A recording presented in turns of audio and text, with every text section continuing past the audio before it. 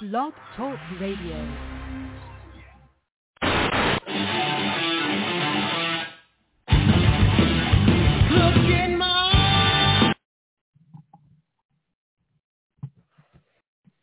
You know,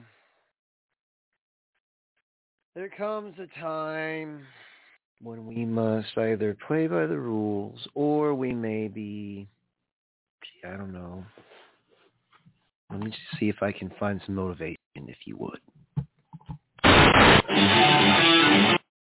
Not that kind of motivation. I mean, that's great. But while we're blathering on, we got a loaded show for you today.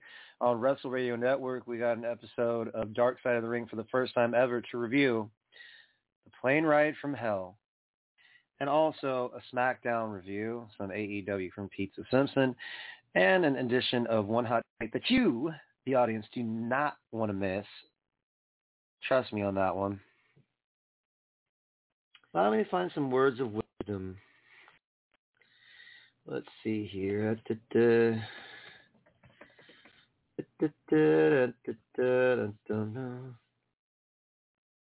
Here we go. This may be a little bit lengthy, but bear with me.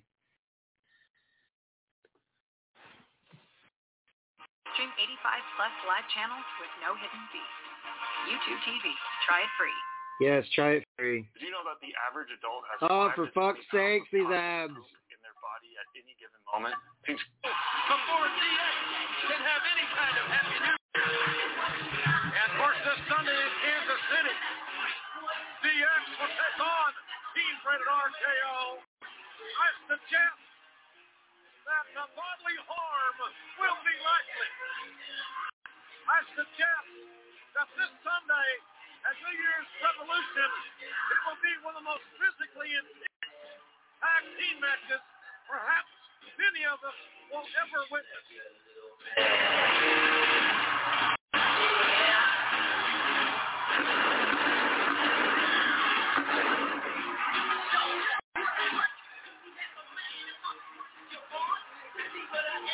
You mentioned earlier, if Ed Norton had the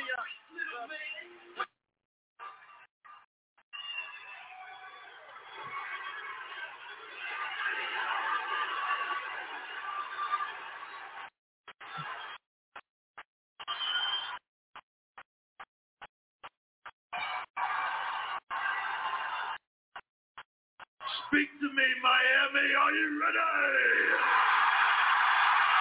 No! I said, are you ready?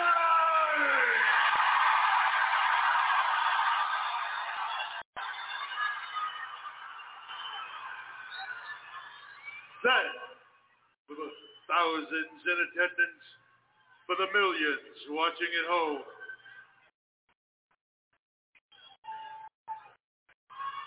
I can't do this. Uh-oh.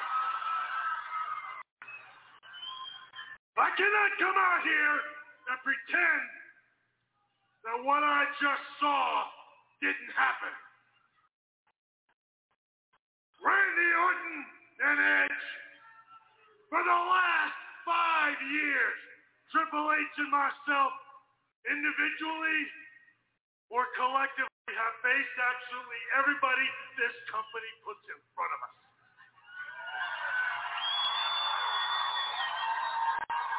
Good, bad, talented, no talent. The ones I like best are the futures of the WWE or the stars of tomorrow. My favorite of all time is the greatest in-ring performer of his generation. I am still waiting to face that guy. You want to know what all those guys have in common? Either they're no longer here or they're jerking the curtain someplace. While Triple H and the Heartbreak Kid, D-Generation X, stand the test of time right here in the WWE.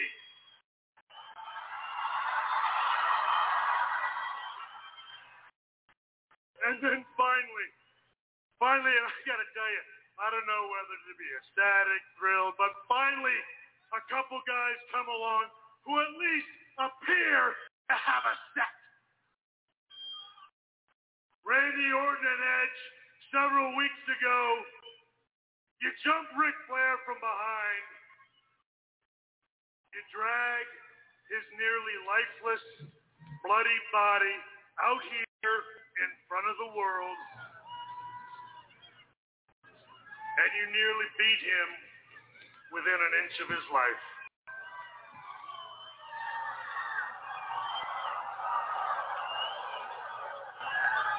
And that newfound set of huevos that you have seem to grow even bigger.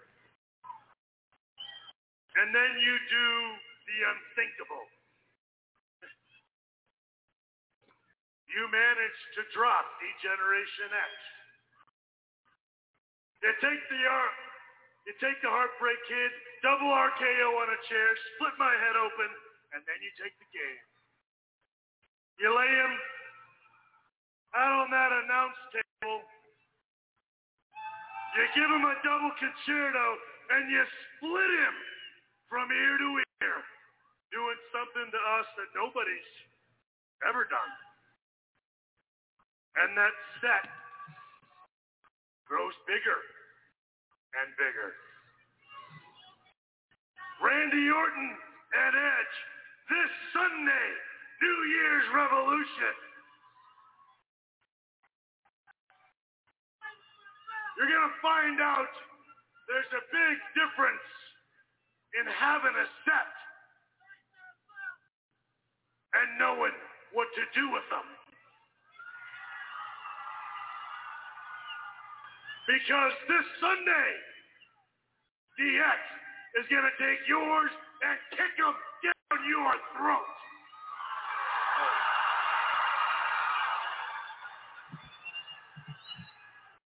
Let's see, I'm disappointed tonight because I thought we were going to fly all the way down here to Miami on New Year's Day and get ourselves in one hell of a fight. But the two girls, Edge and Orton, didn't show up. Happens. Double yeast infection is what I heard. But I know they're going to be there Sunday for the pay-per-view. You want to know why I know that? Because they think they've got us right where they want us. They think they've got us right in the palm of their hand. You know what happened to the last guy that thought he had us right in the palm of his hand? We beat him bloody in this ring and then shoved his head up Big Show's ass. See, Edge and Orton can't figure out we're different, Sean and I. We're not like your regular group guys. We got different sides. We're kind of like frosted mini-wheats. You know, we got two different sides. We got the frosted side where, you know, you get the sugary goodness. I like the sugary side. I like the sugary side. Everybody likes the sugary side, Sean. It's sweet. It makes you laugh. It entertains you. You have a good time. That's the sugary side. But then there's the other side. Then there's the side that Edge and Orton are going to get. There's the side where the two most ruthless bastards to ever step foot inside this ring live. Edge, Orton, welcome to the other side. We are going to beat your ass on Sunday. We are going to tear flesh. We are going to break bones. We are going to make you bleed. And we are going to leave you laying in a broken, twisted, bloody heap in the middle of this ring. Because we are the Heartbreak Kid, Shawn Michaels, the Game, Triple H. We are D-Generation X. And if you're not down with that, we got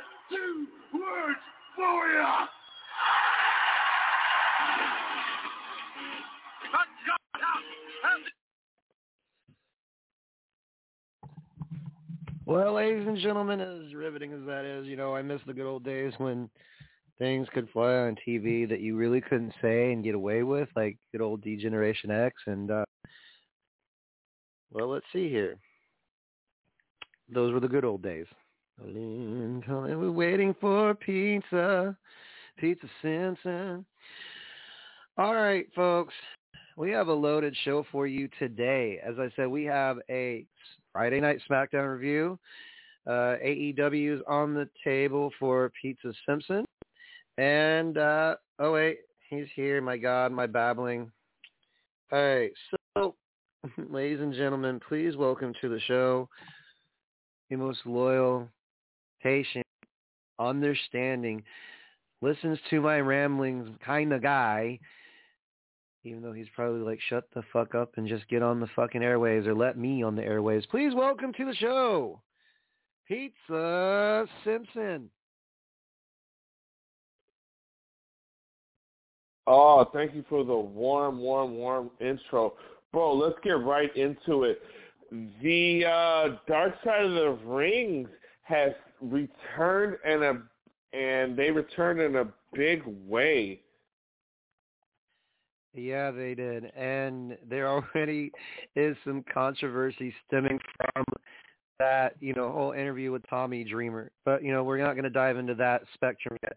There was a flight that they're going to fly, and it was to a pay-per-view called Insurrection. And if I recall, they already liquidated WCW, sadly, and ECW, two of the competing companies against Vince that gave a raised hell. And I remember buying Pro Wrestling Illustrated magazines with ECW and like the top 10 rated wrestlers. Anyways, long story short, they went on this fight, and a former referee at WWE was interviewed, Mike Chioda, Rob Van Dam, Tommy Dreamer, Justin Credible. There was a lot of guys on there. One of them is no longer here, God rest his soul, Kurt Hennig. And there were some stories, folks, that emanated from this episode of Dark Side of the Ring that made you either cringe or go, yeah, I'm not surprised. Because the guys on this flight were known to rib like nobody's business. And those guys included, Kurt Hennig. Let's see. Okay, let's start from the top and work our way down. Okay. The first thing I want to mention is Sean Waltman cutting the pony. Michael Hayes. Ponytail. That's hilarious. That is fucking hilarious. And good for Sean Waltman for like sticking it to this motherfucker. If he's being an asshole, here it is in the worst possible way.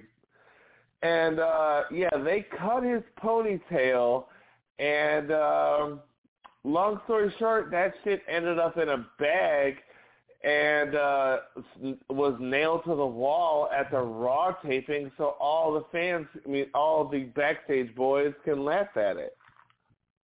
Well, Michael Hayes was being a dickbag anyways.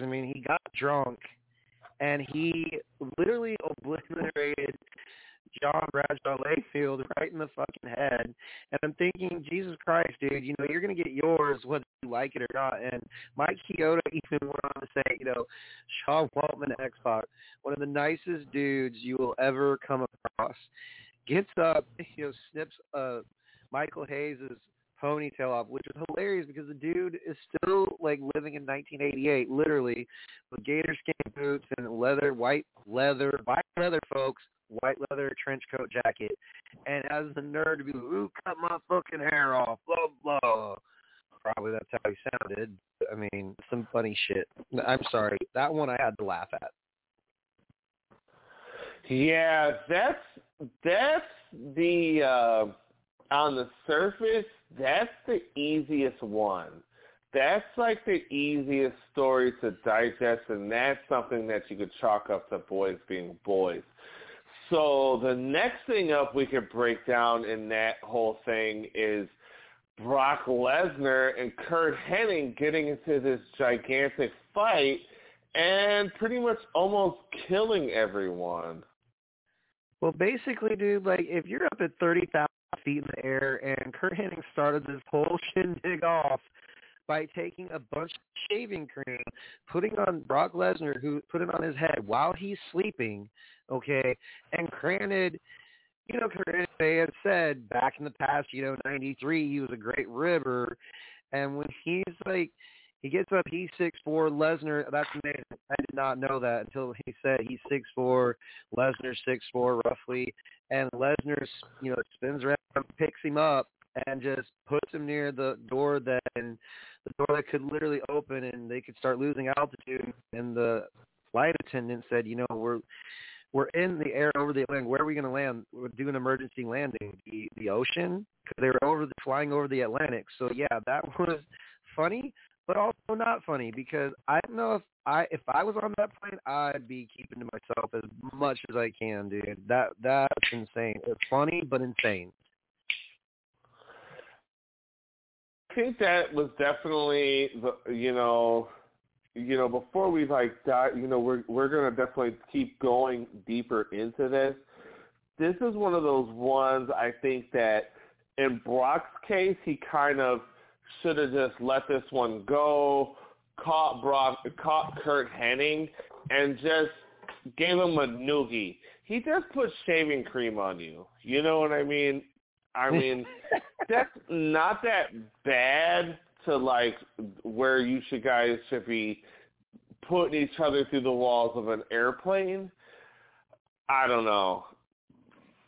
Dude, I thought it was just so funny because they said they picked each other up like they were playing around, like horsing around, but Lesnar literally took it so to the point where he's like, oh yeah, I'm going to get you. And it's like, okay then. And Terry Runnels basically described it really, really well. She said, picture you just won a game, your football team won a game in high school after a varsity game, but you can't really go anywhere in the parking lot, and you have all these, guys drinking and carousing, and shit happens. I don't think this is a case of just shit happening, bro. I've drank a lot, you know what I mean? I've drank a lot, and I don't get awful with women. You know what I mean? I know when to draw the line. I can drink.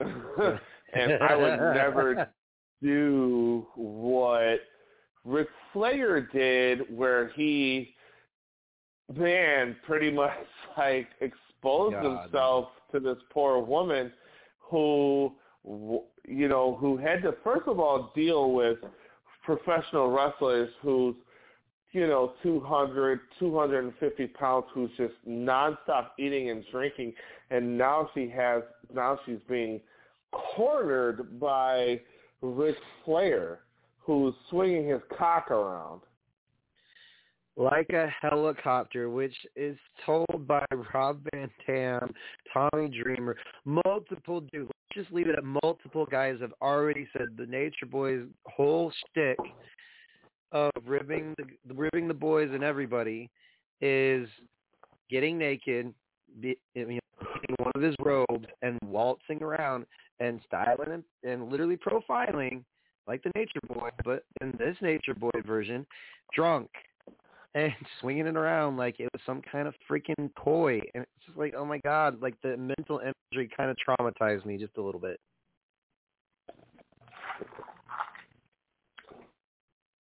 Really your own private setting, and you are partying a little hard and things take a wild turn, that's one thing. But when you're in a in a public setting, and I'm not going to condone in any capacity forcing yourself on any person in any capacity.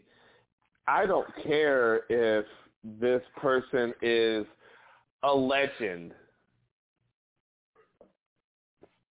I agree 100% because, I don't care if your name is Ric Flair. I really honestly don't care if your name is Tully Blanchard, and I really don't care if you are a legend in the making.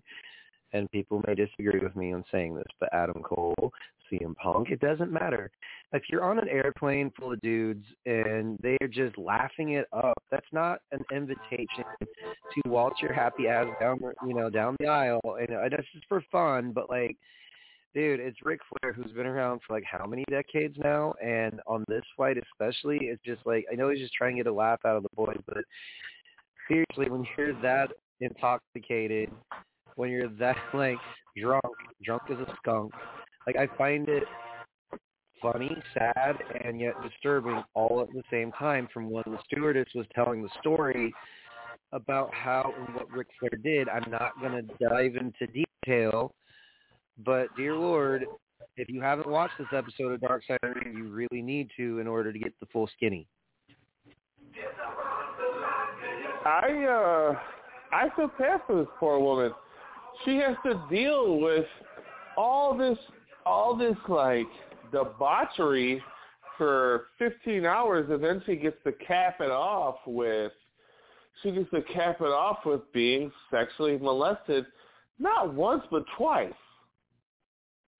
And these are like big names, and it's funny because they said Dark Side of the Ring. I did not recall the name of the producers, but they're two really cool dudes who made a living off of talking about the other side of wrestling that we as fans don't get to see. And they talked about Scott Hall, and Scott Hall hasn't had any recollection of what happened between him and that stewardess. And he held me by the shoulders. He took my blouse off, and Let's build to it. Let's build to it because there's a lot of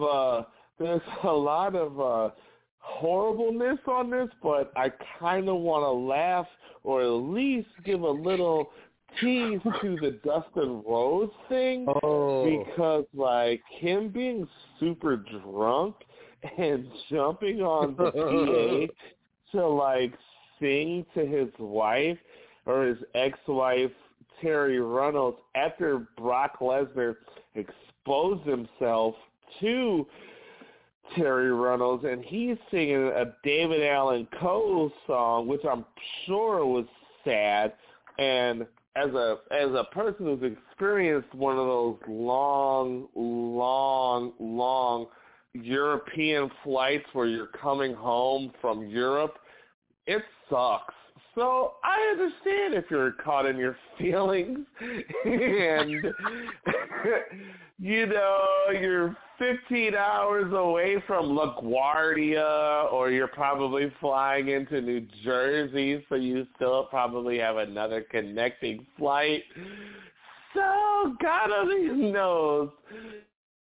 I feel for poor Dustin who sang his heart out to his ex-wife.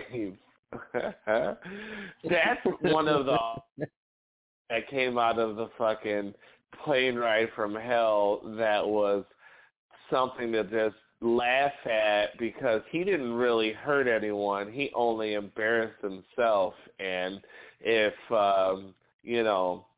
JR saw this and he did this in front of the boys, I think the embarrassment of just singing drunkly, that's enough. You know what I'm saying?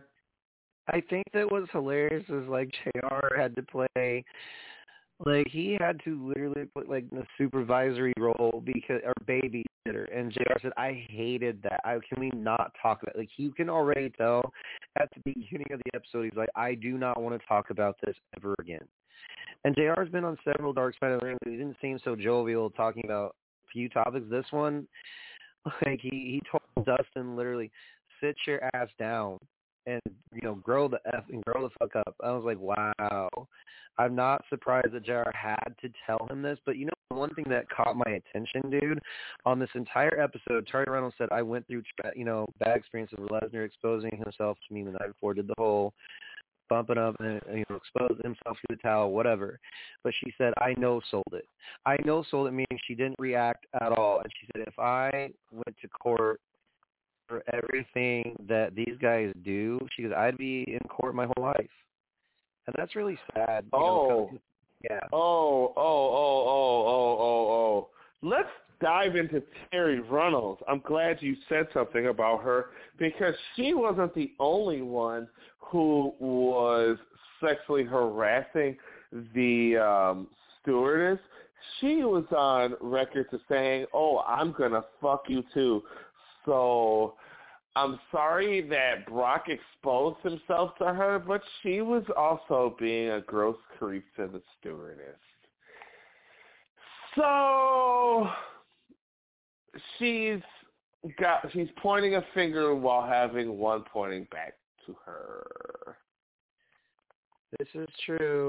I mean, she wasn't exempt from the other stuff. I mean, during the episode, she kept saying, "Oh, I know Solid. Oh, this is what happens when you get a bunch of guys on an airplane for 15 hours, going from European city to European city in Germany, UK, or London, or whatever for insurrection." Like, honest to God, man, they, like Kyoto's like, we were hot back then. We as in WWE. But sadly enough, you've seen the results of what's going on right now. They're trying to rebuild a new product. But anyways, long story short, Mike Chioda even said something about there were a lot of stuff that you could slide into your drink while being on the plane just so you could go to sleep. And I forget the name of the drugs that were put into these drinks. But I find it amusing that Mike Chioda just laughed at most of this stuff. He's like, well, they know that you're asleep. You put sunglasses on. It's a long flight and just normally sit down and relax. But the flight was so amped. There's a lot of shit going on, guys fighting one another, playing pranks on one another. That's not uncommon for a flight if you're going from Europe to the United States. But, honestly, dude, through the entire episode, I was like, man, I never thought in a million years, because I know that people like to crap all over Just Incredible. But he did, he did such nice. Oh, yes, sir. Because after this poor woman had to deal with Ric Flair sexually accosting her, she had to deal with a drugged up Scott Hall who said he was joked on a rib because they thought it was cute to put shit in each other's drink. So he was completely fucked up and he woke up and accosted this woman. And I'm not giving Scott Hall a pass in any capacity, but it's horrible to be fucking drugged and then wake up and then you just commit a crime, and then Just Incredible, trying to be a good homie, puts his friend in a wheelchair and wheels him off the plane and tries to get him past JR. Yeah, and the sad part is, folks, the guy at the Noble Accidents is like, well, since we dealt with all these lawsuits, we're going to cut the ribbons, or cut ties, I should say, with some talent. And the good thing was probably to cut Dustin Rhodes because he wasn't 100% mentally. So, and then JR said, we thought Scott Hall was ready, but, obviously he wasn't. They cut talent for good reason, but to cut certain people and cut ties, I get it. You got to cut those things, the ones that are not quite the big names or big names anymore in the company. And after that whole incident, it's just like, man, how do you Tommy Dreamer's interview was kind of intriguing, but all people would be offended. I know now why Tommy Dreamer's in hot water, because this generation could easily get offended by anything that they put on camera or say on camera. Even Dark Side of the Ring, we knew this was going to happen because, he's in hot water because he tried to pass on Ric Flair's behavior on that plane years ago as, he was just ribbing her. Oh, it was just, Ric Flair being Ric Flair. I don't know why you would say. I understand Ric Flair and him are tight. Ric Flair's tight with a lot of dudes. But, to say that it's possible to try and molest a woman, come on now, Tommy. Yeah, there's no real way of getting around that. Like, that sucks. And Ric Flair being Ric Flair is not a defense, you know. And I'm pretty sure Rick's done this over the years too. It's not just on this plane. I am pretty sure when Rob Van Dam said, and they willingly said on live air, you know, people used to slip this into women's drinks so they could have their way with them. Don't you think, dude, that's a little, their business is their business, but that right there raised a lot of red flags for me. Like, if I didn't want to be touched, if I didn't want to be bothered, I did not want something slipping into my drink. Yeah, that's fucking awful. It's just, like, not acceptable as human beings, dude. Yeah. Yeah, pretty much. Like, so this whole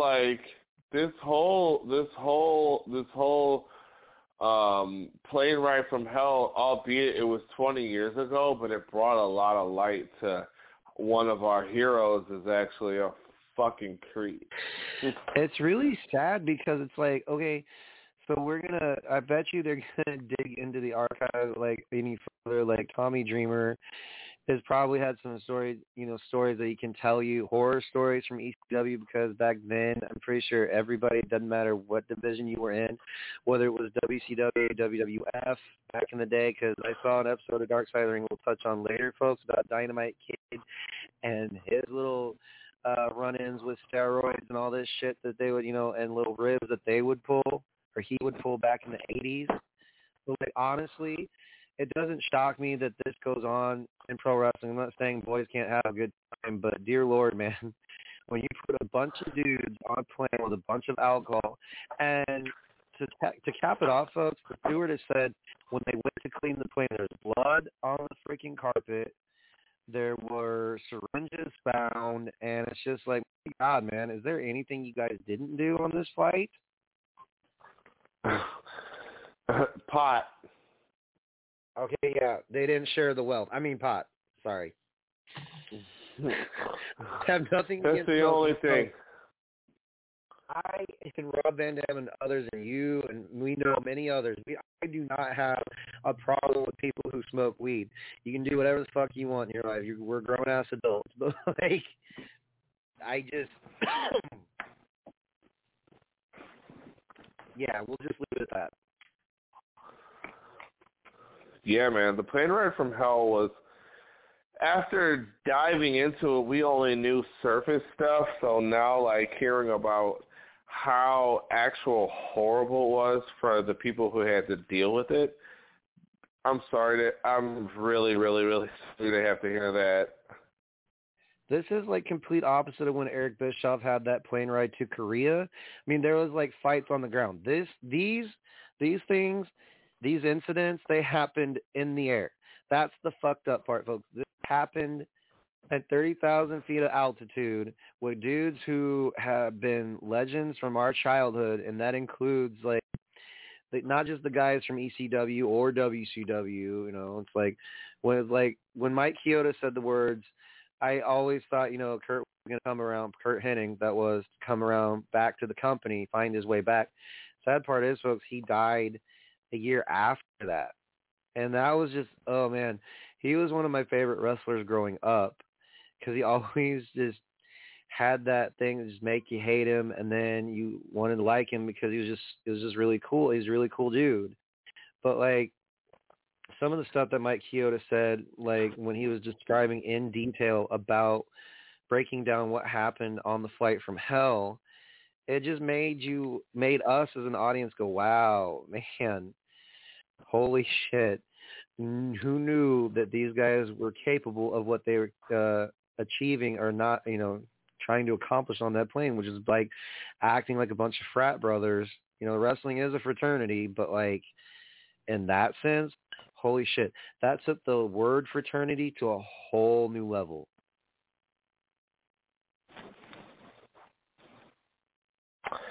Yeah, man, but that wasn't a situation. That was sexual assault. it was like an episode of Law and Order that was not, that was like real life Law and Order type shit. Like they had Vince McMahon and the companies that made settlements. That's how bad it was. And they cut budget by getting rid of some of the dead weights. Like, honestly, the stewardess, like, I know it doesn't seem like I'm making this sound legitimized by saying this, but, it made it a little bit easier. But you put money on the table, it makes people gravitate to you. I forget her exact words, but, like, she talked about the settlement that happened. And, like, one of the stewardesses she was so vocal about it. She went off the deep end in her statements. Like, oh, you should file a complaint. She ended up convincing her coworker to file a complaint about the flight, the flight from hell. And it was just like, wow, oh my gosh. It's sad when it hits that point. Yeah. Yeah, so the fabled ride from hell, plane ride from hell, we've actually dove in and got some details, man, and that's awful.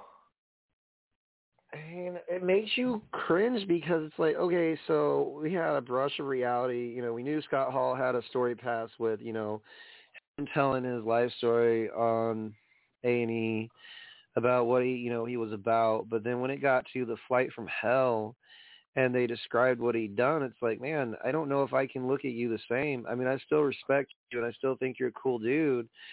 But it's like, he goes, I have no recollection of what happened. I really don't blame the dude because I have bad short-term memory also, but like to not even remember, you can't blame the dude. You can't, oh, well, you should, remember everything you fucking do. Like, don't blame Scott Hall's done a shit ton of drugs in his life. He can't recall everything.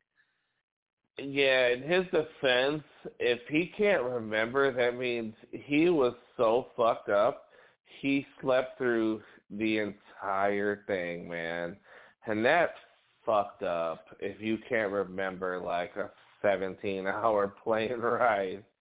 I mean, dude, my legs and shit would be, my legs would be all kinds of spaghetti. I'd have to get up. But on that flight with those dudes, I don't know. I think staying to myself would have been the best solution. But then again, how are you going to stay to yourself when you got all those booze and all the shit you're putting in the drink to make yourself at ease? Oh, I got a long ride home and I got a sore body. I just want to relax and I just want to drink and have a good time with the boys. It's like, I don't know what their mindset was, and I don't intend to know. I wasn't there in 2001, obviously. You weren't there. We all weren't there, but we got an inside, look back to the 20 years that had passed by, and Jesus Christ.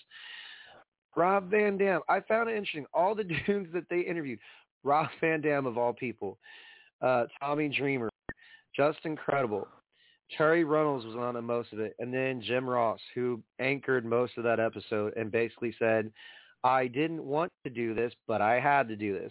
He took the plastic bag, Michael Hayes ponytail, and just threw it in the trash.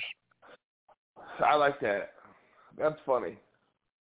I just thought it was funny because JR was like the babysitter that's just like, well, I guess I'll have to, he's just like, do you really want all this talent on there? And they knew what was going on. He said, I was back then the vice president of talent relations. God, I miss that, dude. JR he always had a knack for finding good talent, and roping that talent, making them stay. But to play the role of that and a real life babysitter, I mean, dude, I don't know how he did it. I mean, to be as strong and as stern as he was about the whole situation and how he handled it, goes, I don't necessarily agree with the whole firing of Dustin. That one, he said he felt like he really did not want to bite the bullet on because he loved Dustin. Him and Dustin go back a long way. But he had to because Dustin was not in a good place. Then later on, Dustin came back anyway. So it's just, I think the tail end of this whole thing, dude, the sad part for me was like, what was the repercussions from the whole fucking incident, the whole flight from hell. And you can tell JR was so adamant of the entire episode. He's like, I really don't want to go into detail, but I'm going to be professional about it. And I'm going to tell you all exactly my thoughts on the whole thing. And I was just amazed that he just went detail by detail and remembered it like it was yesterday. I honestly think he was super embarrassed about a time the boys went fucking crazy and Ric Flair, the legend, got exposed. I don't think that's one of Rick's proudest moments either. And I don't think Rick, if we were to, let's say, interview him about his most embarrassing moments, that's not going to pop up on the list that he wants to remember. He probably doesn't even remember, or maybe he does. I don't know. Yeah, man. So, yeah, that was the Plane Ride from Hell. What else you got to get into? Well, I mean, I just finished watching the September 17th edition of SmackDown, or Friday Night SmackDown, and like I said, I think sometimes it does exude time for music since we do have a lot of time to kill, folks. So we're going to get right into this. So let's see here. Oh, here we go. This is the old SmackDown theme, so please bear with us right here, live weekend edition of Wrestle Radio Network. Stand by.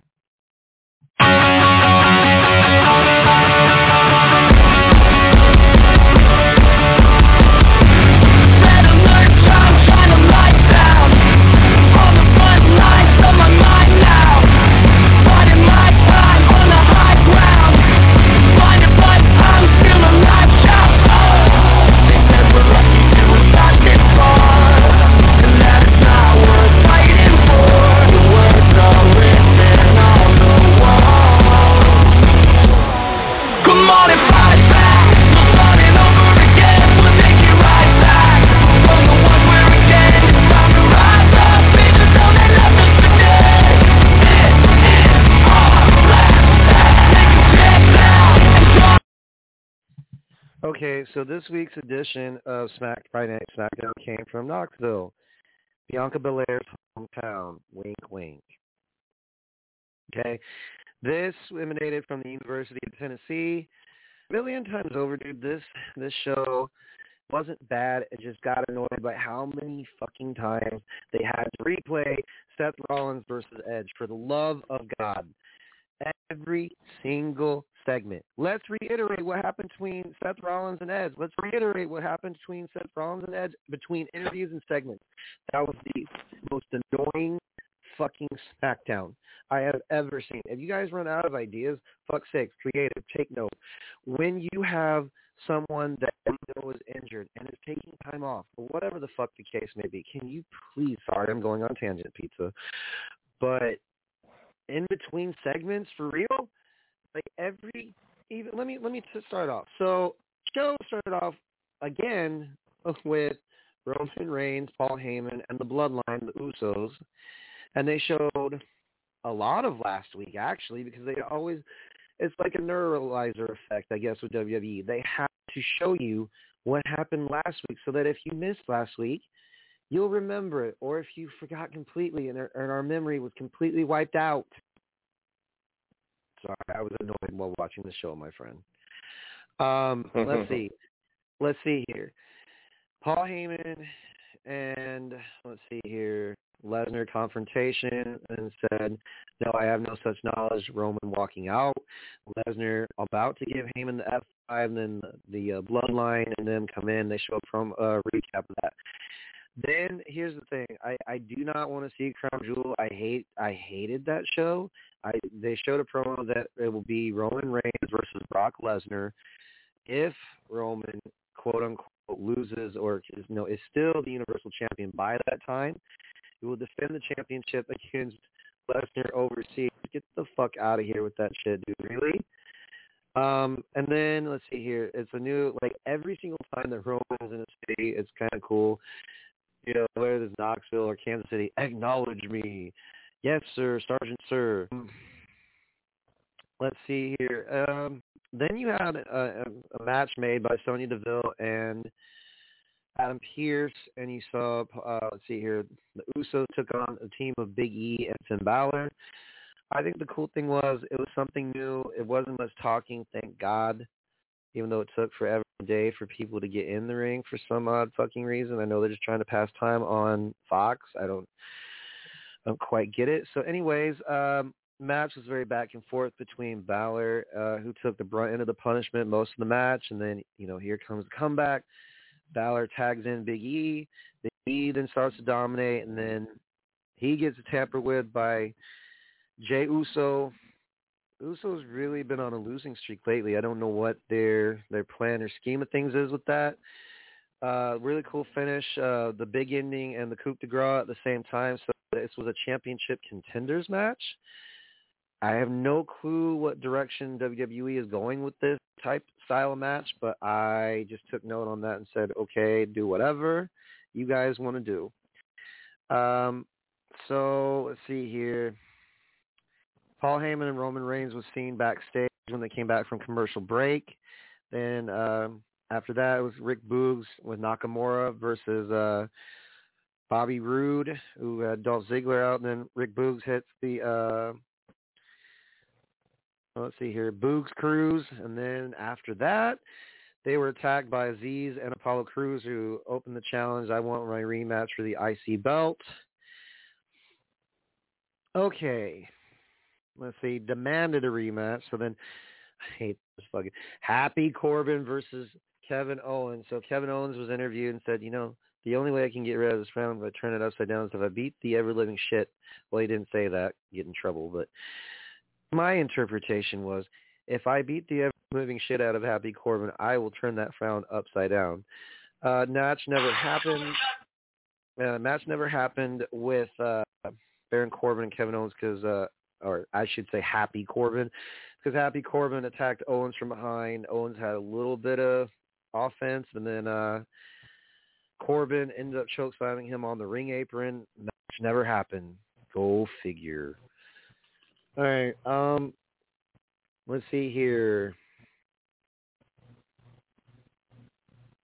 Oh, yeah, this is what I say I got annoyed, because at the top of the show they played this, and then after every fucking segment, it was, let's play a replay of what happened between Edge and Seth Rollins, but let's show a different angle of what happened.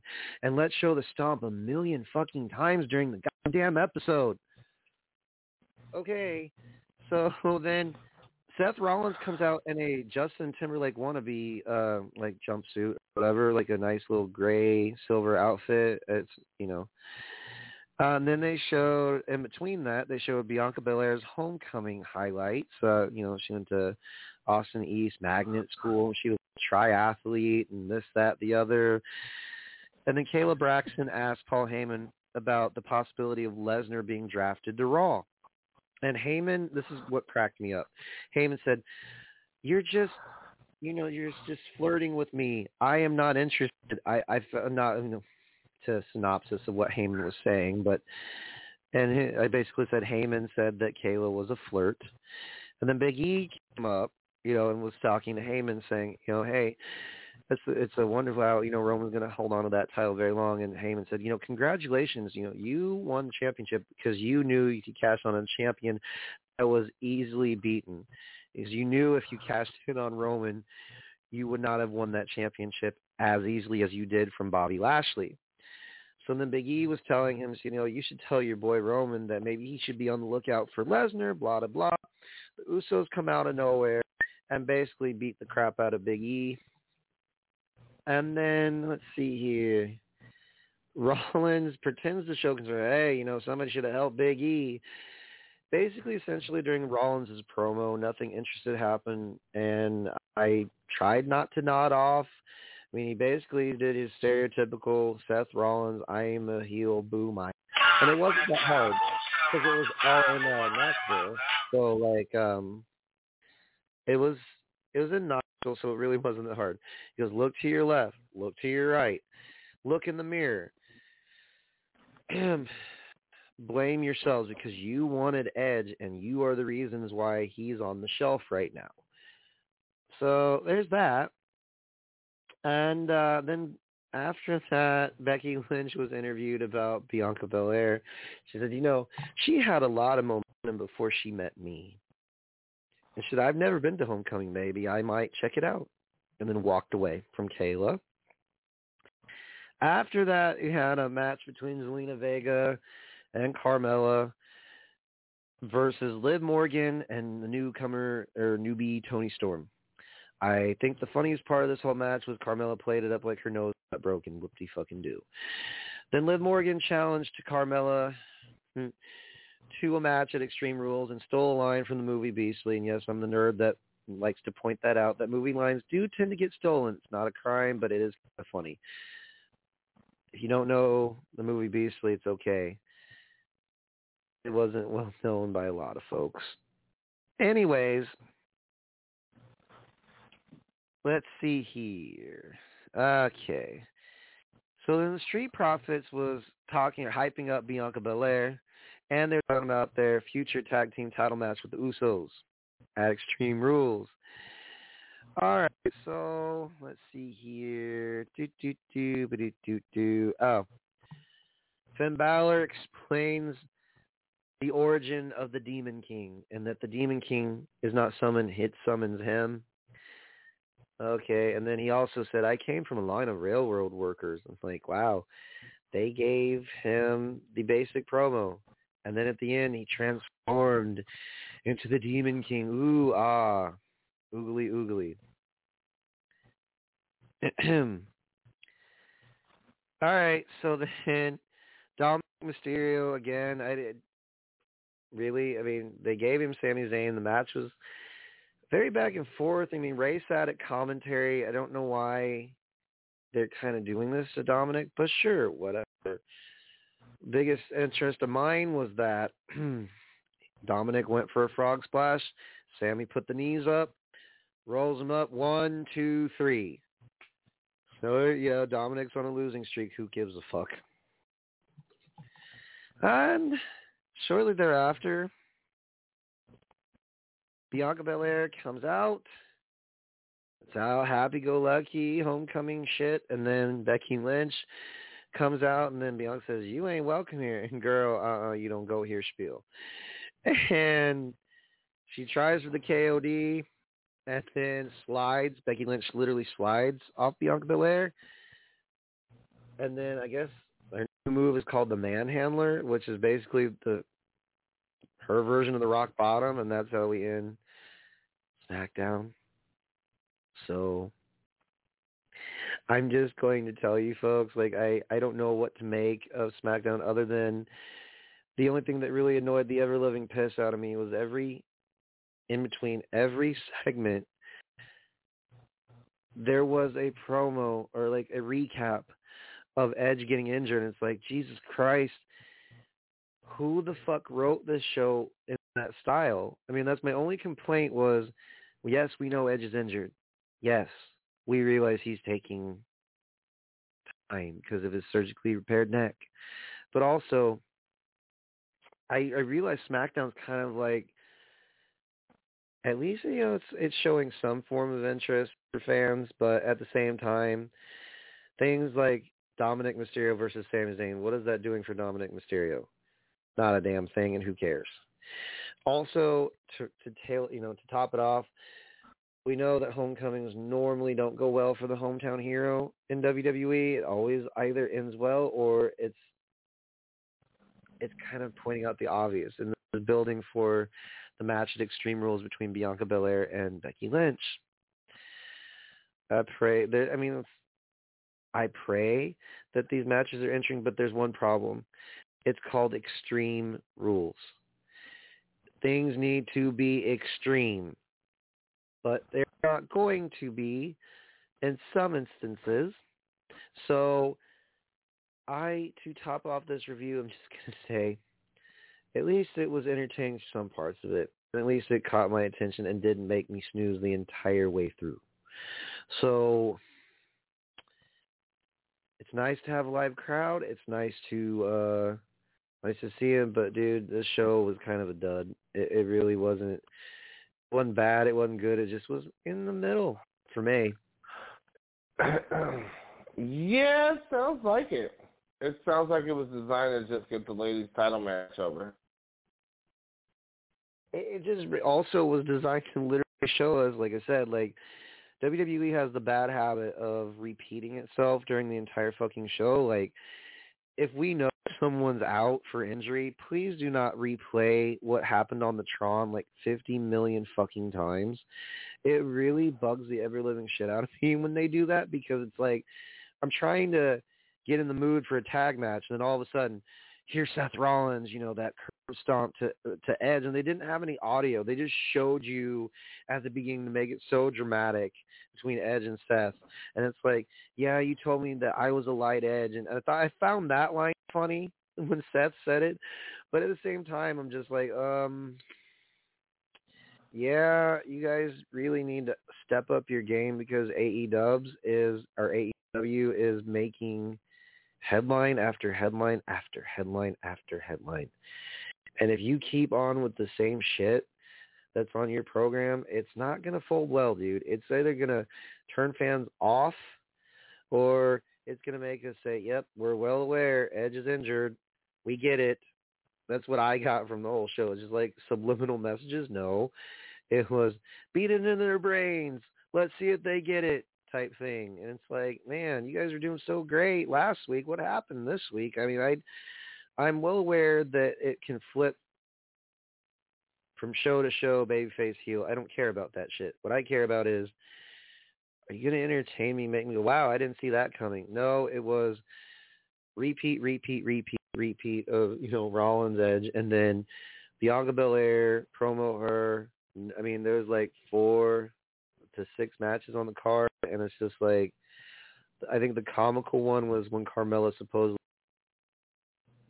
I found it funny that they didn't even finish the fucking match. They just were like, if I do what I did to you in the ring, just imagine what I can do to you at Extreme Rules. I'm like, wow, Liv Morgan again? Except for it's not versus Lana, it's versus Carmella. And it's like, hurry up with this shit. That's all I mean, it's not, it wasn't bad. It just, I feel like if they were just to capture this show in a nutshell, it was just like, let's see what we can do for a filler before Extreme Rules, because we, the creative, ran out of shit to put on the fucking card. And it's like, man, you guys really need to start rotating rosters and just showcasing NXT UK, NXT, just so that there's some fucking variety. They're like, well, they can't do that because of travel schedule. Oh, fucking sakes, dude. NXT sits in Orlando. NXT UK sits wherever they sit or film from.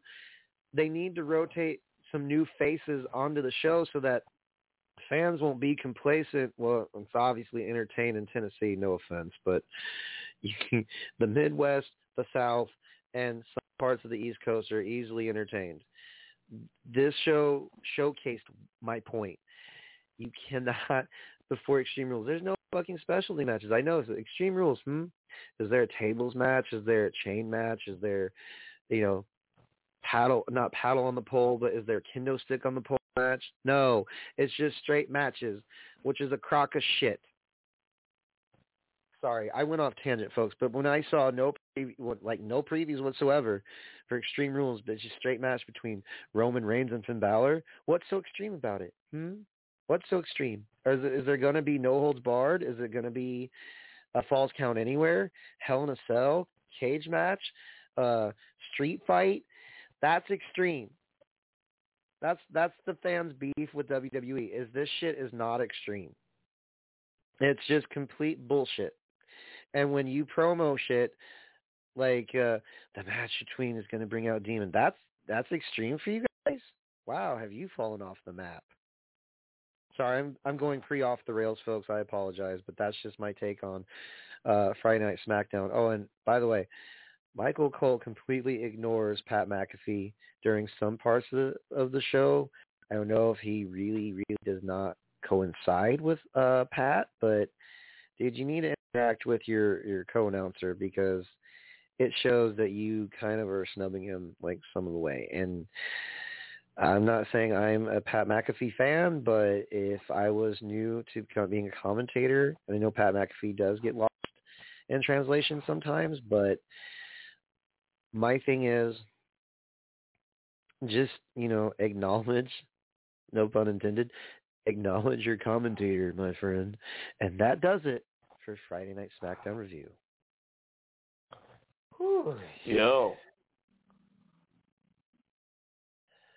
I'm sorry, Pizza, but I just cannot hold that shit in anymore.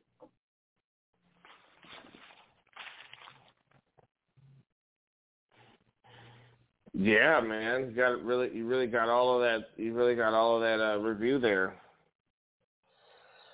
I kind of had to because I had to watch the replay because I dozed off earlier trying to watch SmackDown. And then I said to myself, well, I'll do it justice and I'll watch the whole show. It wasn't bad, but like I said, if you want to reiterate a point or a moment that happened last week, some of us don't need it like 50 million times right in the face.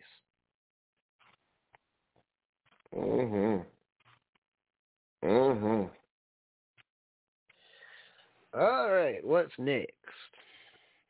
So I got an AEW Dynamite review for you. All right, let's hear it. Okay, AEW Dynamite, September 14th. Right off the top, 4 guys in the booth, which is very, very off-putting because they're all just speaking over each other. And the first match was Adam Cole versus Frankie Kazarian. And personally, I felt like Frankie Kazarian was the perfect person for Adam Cole's first opponent in AEW. And he really got to showcase his stuff. And this ended with a tequila sunrise and then... or not a tequila sunrise, but a Panama sunrise, and then a last shot, which is the Shining Wizard to the back of the head, and Jurassic Express, and then Cole wins, and he challenged Jurassic Express and Christian to a big group match, the Super Click versus the Jabroni Click. I didn't watch Rampage because I ended up hanging out and not watching that, but that was a good first match to open the show, and Adam Cole is definitely going to be fucking somebody, bro. He's badass, man. Adam Cole's ready, and I'm sorry, but WWE's really dropped the ball with that, and I really hope that Adam Cole doesn't stay under the Elite's thumb too long and challenges for the title as soon as possible. Next up, we got a long stretch of promos. First up, we got a Lucha Brothers promo, who are the new tag team champions, and they were talking shit on their next opponents, Butcher and the Blade. The Butcher is back because I'm assuming his tour with Every Time I Die is over, so he's ready to wrestle some more. If somebody's in for a metal band and then challenging for the title, I can't shit on that any way possible. Next up, we got Fuego del Sol challenging Miro to the TNT Championship, and Fuego put his Honda Accord on the line against Miro's TNT title. I thought that was pretty fucking funny. He put his car up, so that's good. MJF had a promo segment where he basically talked shit on Brian Pillman Jr. That seems like, no offense to Brian Pillman Jr., but I feel like that's kind of a step down, like MJF has done all this stuff with Chris Jericho. I think he should be challenging for something a little bit more than challenging the plucky upstart. Next up, we got a sit-down promo with Brian Pillman Jr., boring. Then we got another boring promo from Jungle Boy and Luchasaurus. I'm sure they challenged somebody. Dante Martin and Matt Sydal took on FTR, and as you know, FTR is the actual best tag team in the company and doesn't rely on flippy shit and does actual fucking awesome combo moves and is a good tag team. And they took on Dante Martin and Matt Sydal, who is the two flippy guys, and they got some flips in. And, of course, FTR won with the Shatter Machine, or as I should call it, the Big Rig, as they named it after Brody Lee. Rest in peace, Big Brody. Man, crazy vertical on a spot like Dante Martin did. He hit a gigantic springboard drop kick that looked fucking great.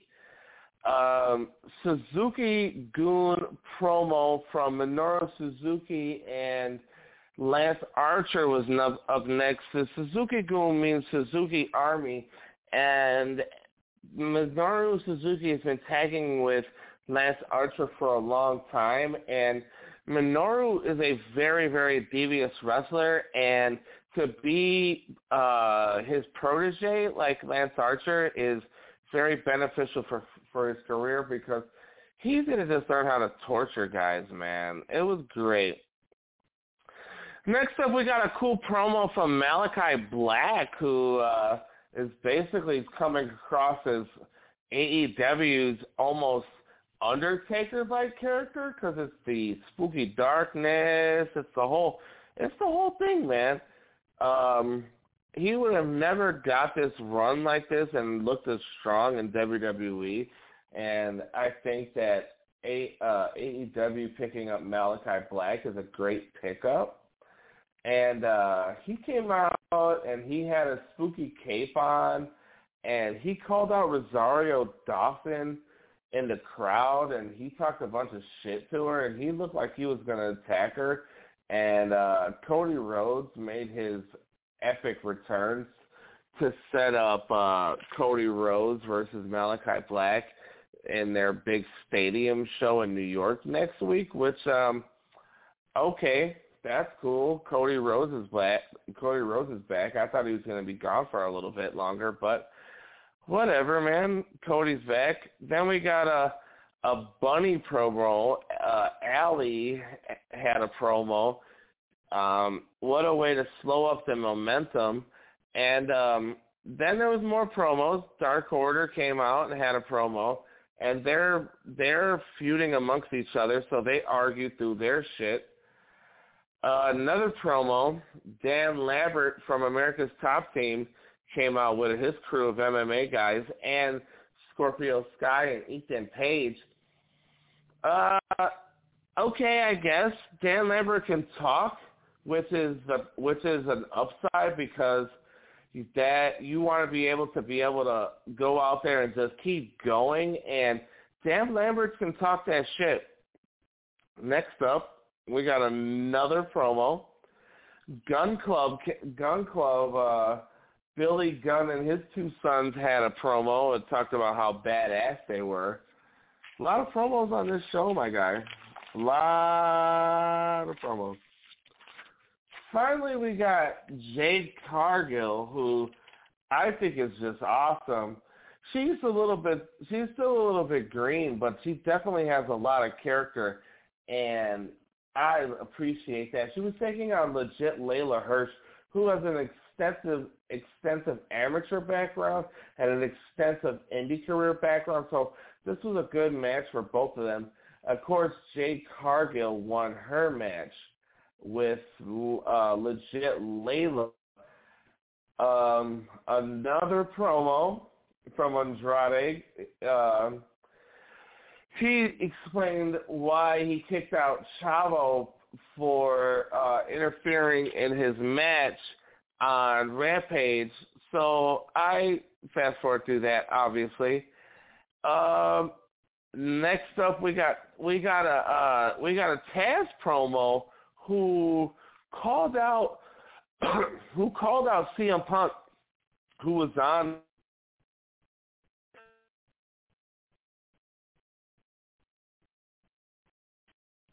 We lost pizza, folks. Pardon? Please stand by for technical difficulties, folks. Don't worry, he'll be back.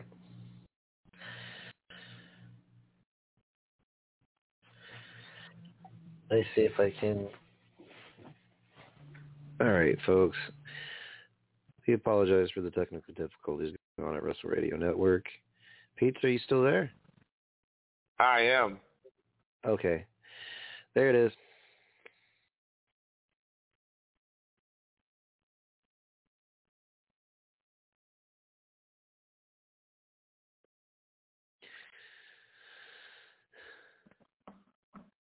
Should I go? What happened here? I don't know. I thought we lost you. I don't know, something through the feed because I couldn't hear. So I was just like, is he still there? No, I'm completely still here. Okay.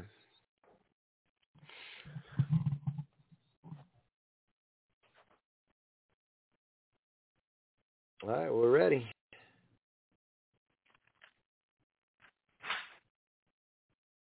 Hello. Promo.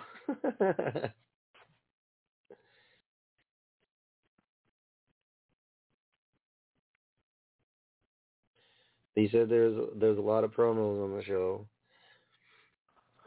Okay, back to where I was.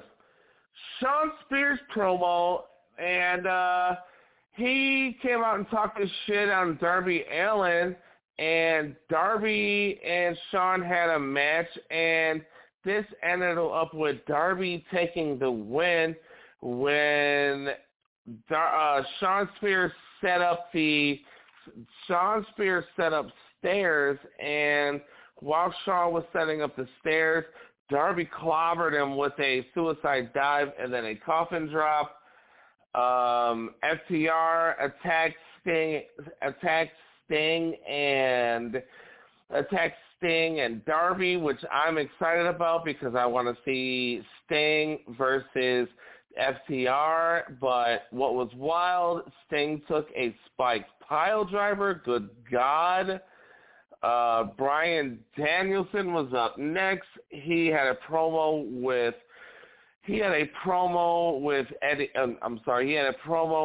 Kenny Omega. They set up their title match at the upcoming Stadium show. And in the main event, Eddie Kingston and Jon Moxley defeated 2.0. And 2.0, coming from NXT, has been on every fucking show ever since. After the match, Suzuki-gun, a.k.a. Suzuki Army of Minoru Suzuki, who's sticking around in AEW and wants his revenge on Jon Moxley, attacked Eddie Kingston and Jon Moxley with his partner Lance Archer, setting up their match for the Stadium show, and that's how AEW Dynamite ended.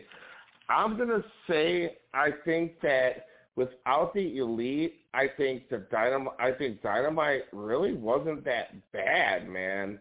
I think that the Elite get too much showtime, and I like that this episode guys got to shine. You know, surprisingly, let me get closer, or maybe you can hear me from a distance, folks. But surprisingly, from what I heard, AEW, when they do promos, it still intrigues because they still have action that follows. So when you have action that follows promos, it makes the audience go, oh, okay, cool. Now we can still catch the action and get back into what we were getting back in. They're structuring. AEW is starting to structure better. Yeah, I think so too. I think a problem from my end really wasn't. My main problem a lot really was like I felt like they did their main event in the first hour, and then they ended the show kind of weak, and I think that the main event should be the last match, and you should send the crowd going, the crowd, you can send them going home, oh God, that was amazing, what the fuck I've seen, instead of fizzling out. That was my problem when I actually caught wind of AEW stuff. This was before Adam Cole. This was before CM Punk. It was maybe like the Elite versus the Inner Circle, and I was just like, okay. And they kept doing weird segment after weird segment, and they never really followed suit with actually making a point or having a consistent story. And they're doing a better job from what I've heard. I haven't really caught on, folks, with the whole AEW title wave. My friends keep telling me you should watch. You should definitely sit down and watch. So now that there's names, not just the Adam Coles and the Bryan Danielsons of the world, I will actually I will watch and see what this hubbub's all about. Yeah, it's trying to get better. I think they signed they had an influx on big talent. It's just now they have to execute. And, you can't leave Andrade off shows, and you got to have Adam Cole doing matches, and you got to have Bryan Danielson doing matches, and you got to execute. And I don't know. I think maybe it might be a little hot-shotting. I think that maybe they should have saved Bryan Danielson for the next pay-per-view and kept the hits kind of coming instead of giving us four debuts on one pay-per-view. Even though Minoru Suzuki's being in even though Minoru Suzuki is being in the AEW ring, I still think that it is a big deal, and people may not know who he is, but it's still kind of a big deal. They could have held off on Bryan Danielson being there, but hey, the next show is going to be pretty stacked in the New York Stadium. Oh, you said the magic words, dude. I don't care if it's New York, Boston, or whatever. The East Coast, they love their wrestling, and from what I know, if it's in New York, not just there. I mean, everybody's like catching on to AEW. It's like the new, as Enzo put it, I've watched one of his YouTube shit. It was it's the new alternative, because WWE is, just to reiterate, they're restructuring themselves. They're rebuilding, rebooting, and trying to make it better for the fans. Well, I've noticed a few things. AEW is like that one player during a chess match, and every single time that WWE tries to make a move, in one fell swoop, it's checkmate. That's literally what's going on.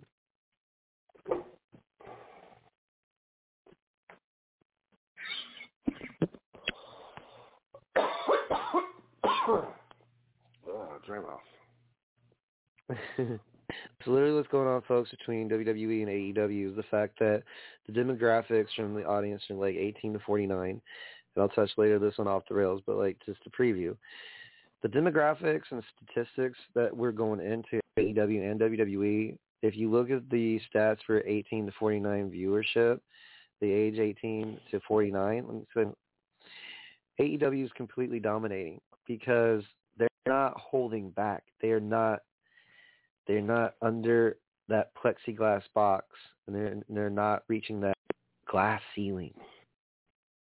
So there's that.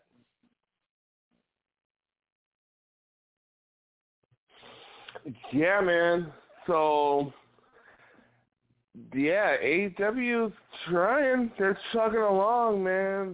They're making some noise, and I'm gonna tell you from firsthand that their shows are improving.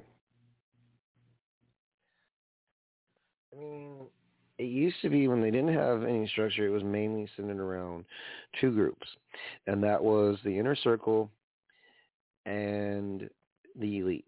And they really didn't have, like I said, from when I watched the first few times, they really did not have any direction, but they were doing things that fans were craving. Like they were showing blood in the match. They were having hardcore elements like thumbtacks, mouse traps, brooms wrapped around with barbed wire on them. So it's kind of like the good old days in ECW, kind of, sort of, but not really.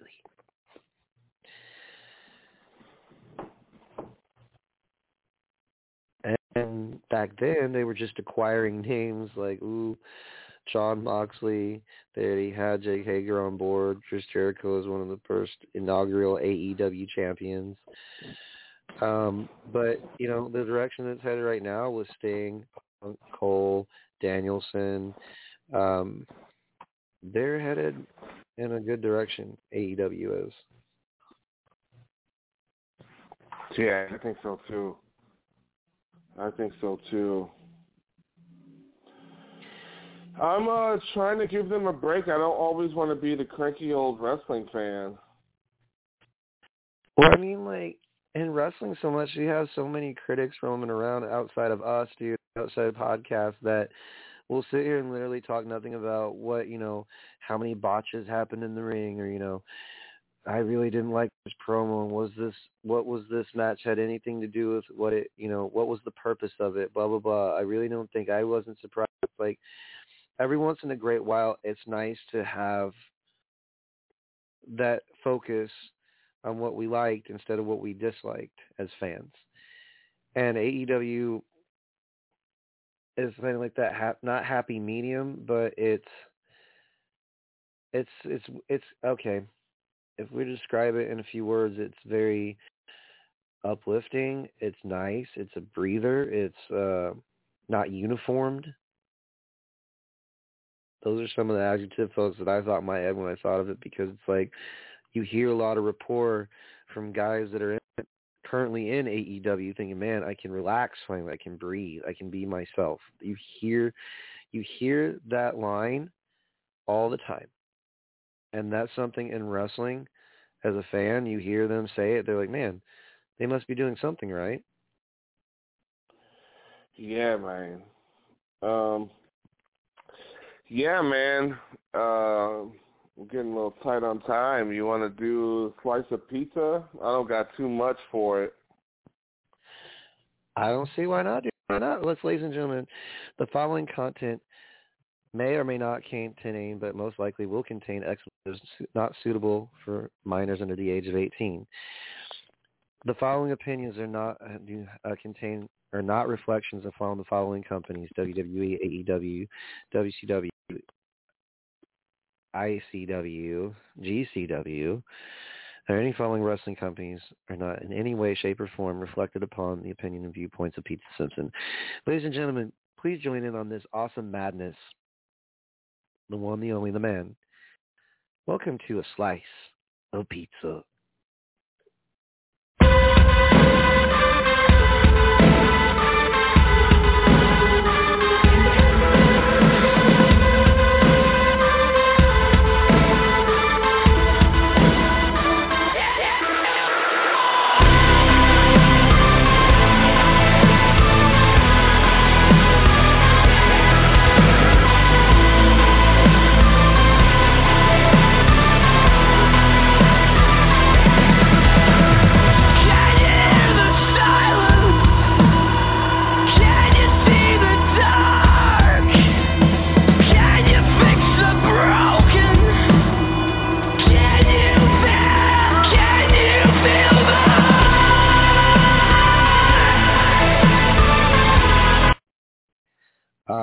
Take it away, Pizza.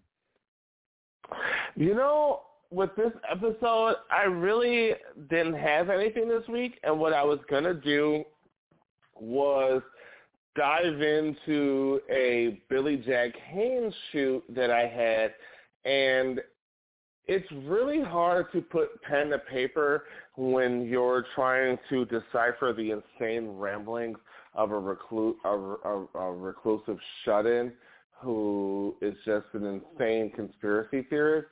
And I just really thought, you know what, I'm not going to go and try to crack the Da Vinci Code. So I went in an opposite direction, and I was trying to think about a show that I went to go see personally, and I wanted to review that so I could try to talk from a personal perspective instead of I'm just reviewing a show. And before I dive into that, since we've been talking about, I just spoke about Minoru Suzuki. Minoru Suzuki, after his win over Jonathan Gresham at Game Changer Wrestling, he will be taking on Nick Gage. So that's going to be fucking wild, man. Nick Gage versus the fucking legend Minoru Suzuki. I chose Chikara's Zelda the Great from November 2012, and this was a show that I went to live, and I haven't seen it since I first attended, and I gotta say that going into the building right from the start, the crowd was very, very electric and really excited to see wrestling. So we were very, very, very much on board, and we respected Chikara, the Chicago crowd. If it's a family type of show, that's fine. We won't curse and we won't say horrible things, but we're gonna give you so much energy. We're gonna try to blow the roof off of the place. And the Logan Square Auditorium was a very, very, very, very small venue with pretty much only like 2 or 3 exits, but it was very tight. So it was maybe 400 people crammed into this tight building, and the show started with Gavin Loudspeaker singing a song talking about how excited he was to be in Chicago, and the first match was the Soul Touchers taking on the team of the Batiri. And this was a good match, and we saw a nice high spot where Willie Richardson, the Urban American Dream, hit a flying spine buster. And after a drop toe hold knee combo, and then a flying butt, kind of similar to Doink the Clown, the Batiri pick up the win. And to start off the match, I should say, Cobalt tore up a picture of Barack Obama, which was a real heat spot in Chicago, considering that was, Chicago was Obama's home base. Crowd was hot. Crowd was real hot, and I was having a lot of fun, and we were drinking beers and whatnot, and my homeboy snuck in some beers. And yeah, man, we're having a good time in the fucking on the stage. Next up, we got Sydney Bakabala, who took over on the ring announcing for his tag team, the Devastation Corporation. And before the Devastation Corporation, the Sydney Bakabala was dropping names like Toots Montt. And I'm pretty sure that a good portion of the crowd did not know who Toots was. So that was pretty funny. And the Devastation Corporation came out, and they were a couple of big badasses, but they fucked up a couple of their moves. So the Chicago audience, was not feeling it. They picked up the win over the two jabronis after a trash compactor splash combo. El Generico was taking on the Shard next. The story going into this match was the Shard was a former Chikara student who was coming back under an unknown name, but he was pissed off and he's coming back for revenge. That's pretty much about it to that story. He was just pissed off and had a mask. And he was taking on El Generico, who never spoke a word in his whole time on the Indies. El Generico went on to be Sami Zayn on WWE SmackDown television, and Generico picked up the win after a haluva kick and a brain buster, which is a brain buster on top of the turnbuckle. And I really got to hammer home how great a wrestler Sami Zayn is, because he, at this time, was so charismatic and never spoke a word, and just really got over with the crowd with his facial expressions and his selling and just really connecting with the audience. And he went on to be a fantastic heel for WWE. And if WWE loses El Generico before Sami Zayn, it would be a huge loss because he really is great. Next up, we got El Generico. We got Johnny Gargano and Chuck Taylor, Team Fist, taking on the Colony. Fist stands for Friends in Similar Tights, and the Colony was the makeshift team of Soldier Ant and Deviant, who was the storyline new Ant that was pushed in by new general manager Wink Vonnesaurus. So throughout this match, Soldier and Deviant had problems. The Fist pick up the win after a nifty combo where they hit like a they hit a DDT and then a flippy flatliner. In the semi-main, Mike Quackenbush was taking on Colt Cabana, and this was a World of Sport match. This was a British-style match with a lot of funny grappling and funny comedy. This was a let-up-the-crowd match, I would definitely say, but it was definitely something that you would see something new if you stayed and watched. So I like this match. Colt Cabana picks up the win after a bunch of tricky moves, and Colt locked on a reversal and pinned him. Wowzers. Jigsaw and the Colony took on Jimmy Jacobs and the Bravados, which was Team Ring of Honor, who was feuding with Chikara at the time, and not much to write home on this one. But the Bravados pick up the win for Team Ring of Honor after a kind of a reverse magic killer. It's a like a reverse combo neck breaker, which I enjoyed. After this, Gran Akuma took on Tim Dunst, and I really wasn't paying attention to this match because I was talking to my Tinder date, and my priorities was elsewhere. I was trying to lock something down. So Tim Dunst wins after bopping Akuma in the head with a fucking boot and locking on his crippler crossface variation. All right, that was cool. Okay, so in another big match, the mysterious stranger and his partner, a pigeon named Sapphire, was taking on 3.0, who was just in the Chikara main event. Who was just in the AEW Dynamite main event that I just covered. They were taking on the Throwbacks and the other variation of Fist of Icarus and Sugar Dunkerton. Okay, so let me try to explain the mysterious handsome stranger and Sapphire.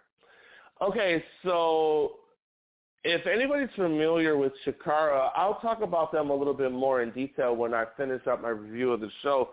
Chikara was a family-friendly, a little bit silly organization that had deep storylines.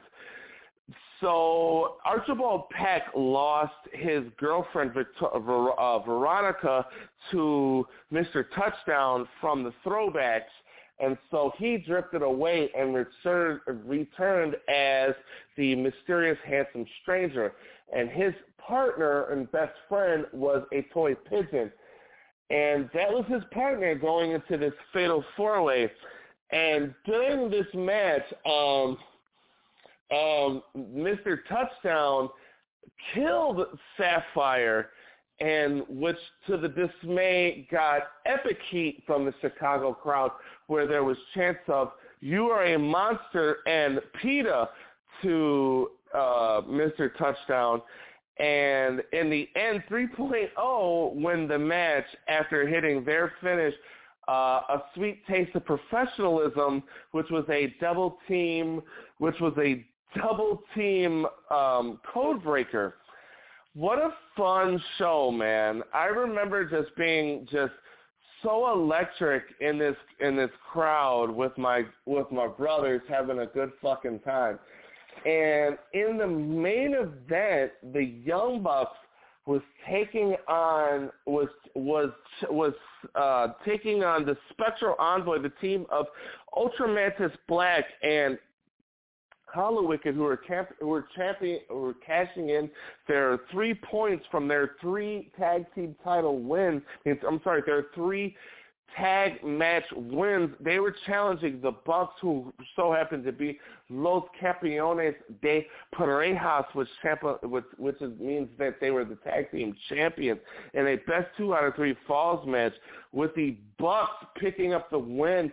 Two falls to win, 2-1, when the first match for the first fall was the Bucks picking up the win with a stuffed tombstone pile driver, and then the next fall, I turned my head for a second and I missed it, but the Envoy pick up the win, and in the last fall, the Ophidian, who was feuding with the Spectral Envoy at the time, interfered, costing them the match and the titles, with the Bucks retaining.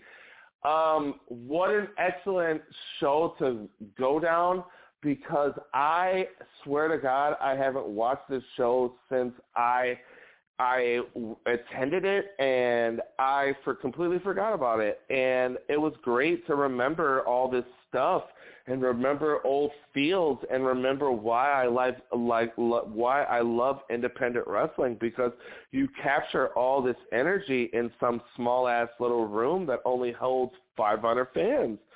And this was one of those times where we saw a bunch of fun stuff, and I appreciate that this show was definitely something that could be seen by actual smart marks who think they know everything, and you could take your fucking kid to it.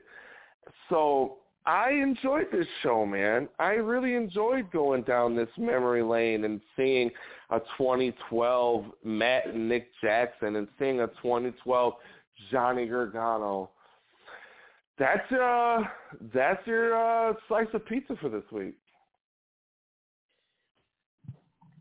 You know, it's something cool when someone says they find joy watching an independent show. That's a rarity among, certain wrestling fans. There's different flavors of ice cream. On pizza happens to like indie wrestling. That's not a bad thing, folks, because there are some people, on my friends list, and there are people outside my friends list that actually do go through the process of indie wrestling. It's nice to hear someone say, I, found my love through professional wrestling watching in the independents. It's because it's more intimate. It's more, you get to experience more things. Yes, sir.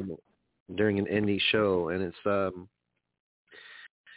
there's always that spot on the card where there's a comical match, or there's that spot on the card where it's like the hometown hero, gets either beaten or betrayed, or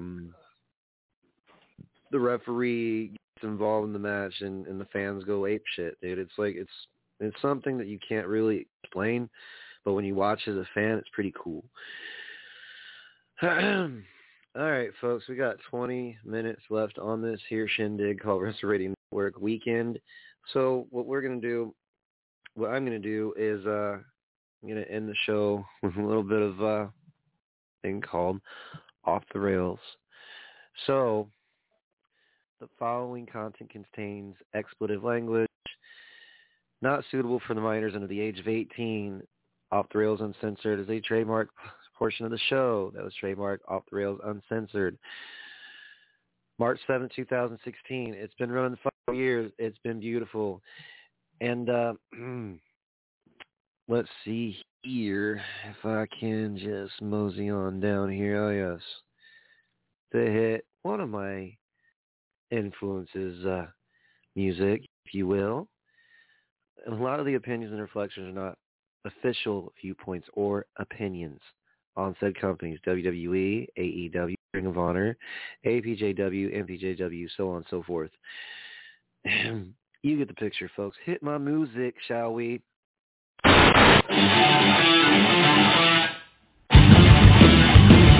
in my eyes, what do you see? The cult of personality.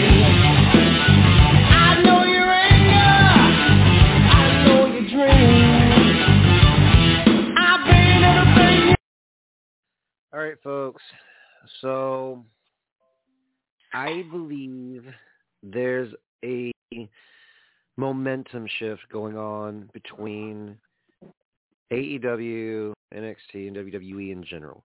See, WWE used to be the company that a lot of people aspired to be in. There still are people who aspire to be in wrestling. It's just not, hey, I want to jump ship right now to go to the Performance Center in Orlando and hop on this thing we call NXT. Ever since the rebranding and the restructuring of WWE, I mean, they've been doing better. Their shows have not been terrible. But we've got this thing called back-to-back-to-back major signings of Adam Cole, Bryan Danielson, and, I mean, they've got AEW has that it factor, that itch that you have to scratch, that passion that is lacking so far that we've seen in WWE. Like I just stated, you know, from the SmackDown Live, they didn't take a step backwards. It's just like they had that question mark that normally looms over. And so, you know, it's cool. It's actually, let's see here. And that's fine. All I'm going to tell you is, folks, is that from the moment that AEW was conceived a few years back to what it is now, now they have the firing power of CM Punk, and they have Adam Cole and Bryan Danielson, all in the same company. That means there could be fantasy matchups come true and actually become a part of reality. You could have Adam Cole, as my partner in crime mentioned, go for the AEW championship, and he doesn't necessarily have to be under the thumb of the elite. And also, the demographics for 18 to 49, I've repeated this on several shows. The demographic for the viewers who are 18 to 49 are a high percentage on AEW. The demographics for 18 to 49 to WWE, it depends on which week or what month it was, and that's an underlying difference. If people are a certain age and they're not watching your shit, then why bother watching? And two, no organic feel when somebody picks up a microphone in WWE. It just seems force-fed.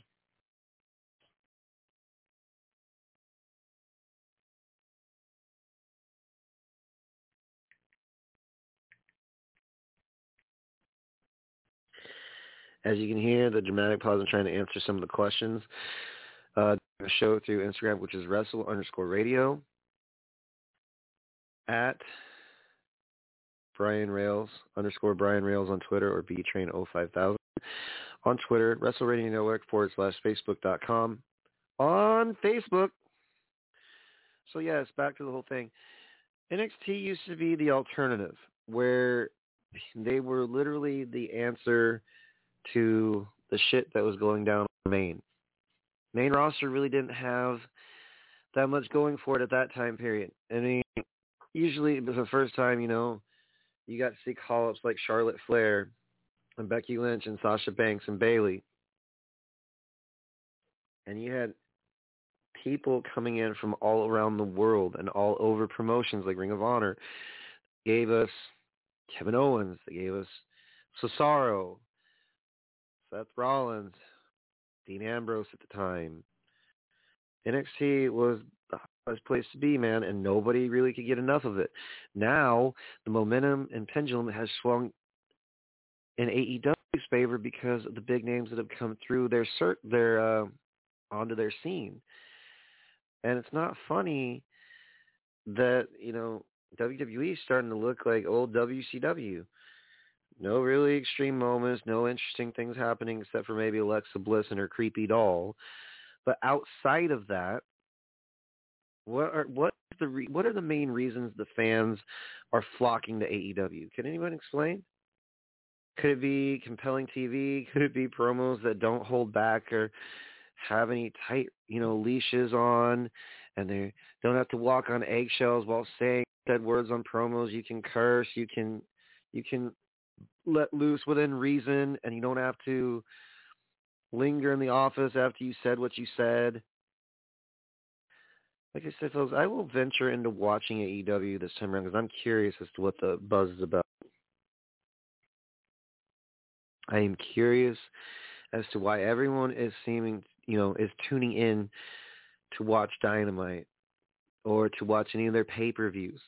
There has to be a rhyme or reason why AEW is doing 10 times better than WWE. WWE is getting attention because they have some big names in their company like Edge and Roman Reigns and Randy Orton and, well, I don't know, Goldberg's no longer with the company on a consistent basis, but they have Lesnar. They have Becky Lynch back, who had brawled with Ronda Rousey. But how many threads is WWE hanging on or hanging by? I mean, it's just one of those things you got to ask yourself. What videos are we, not videos, what tail of the tape are we looking at? From years ago when WWE still had Adam Cole, still had things going for him, in NXT, having War Games, TakeOver War Games, and AEW wasn't even a thought yet. And then at WrestleMania 35, at Hall of Fame, there was some chance for AEW.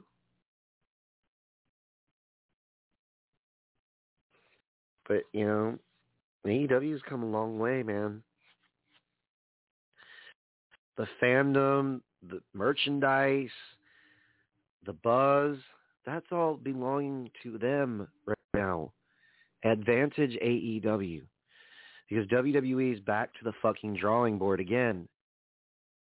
Literally asking, okay, what do we need to do to compete with AEW? That never really entered their minds until the merchandise sales. Where stuff they're tracing into where WWE is too. They're going to Walmarts and Targets and Best Buys.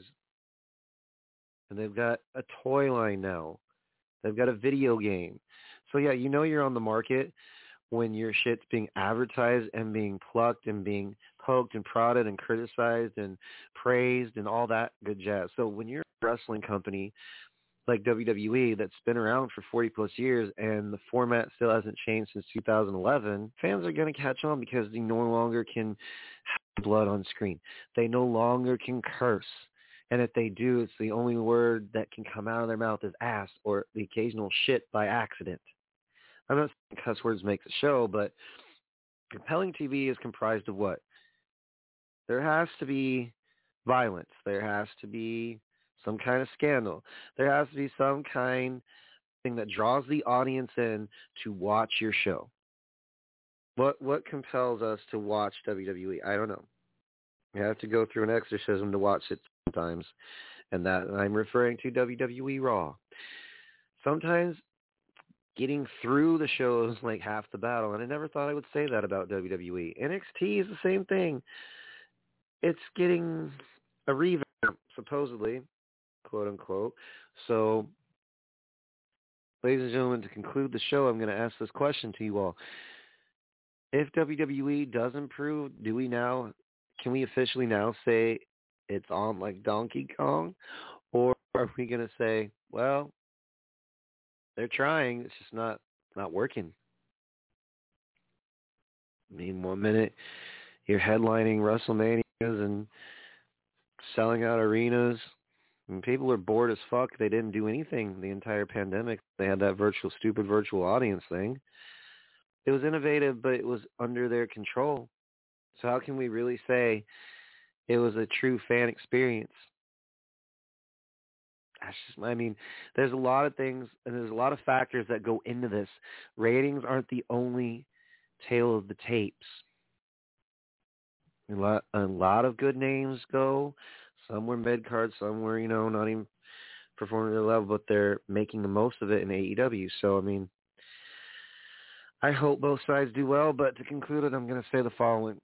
In wrestling, you got to have something that lures an audience to your product. If you don't have names, you don't produce good content, and you reproduce a lot of shit, that doesn't make sense or doesn't include the audience or doesn't draw us in, like Extreme Rules, for example, please understand the following, man. Extreme Rules needs to be quote unquote. It needs to be extreme. And another thing, we, the audience, are not stupid. Some of us are. Some of us catch on quite a bit. Let's call, that's what we call smarks. So I'm going to say the following. Thank you for entertaining us, but step it up. And advantage AEW, and WWE is going back to their fucking drawing board again. And it's showing. Hopefully it pays off. And may the best company win. I don't know if you guys are going to go at each other's throats eventually, go face to face. I don't know. But, anyways, toodles, bitches, I got to eat. Happy Saturday, happy weekend, and happy 40th to my parents for being married 40 years. Love you guys. Toodles, bitches. Have a good night. Look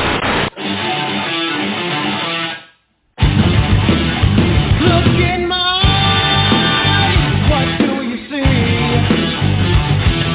The cost of personality.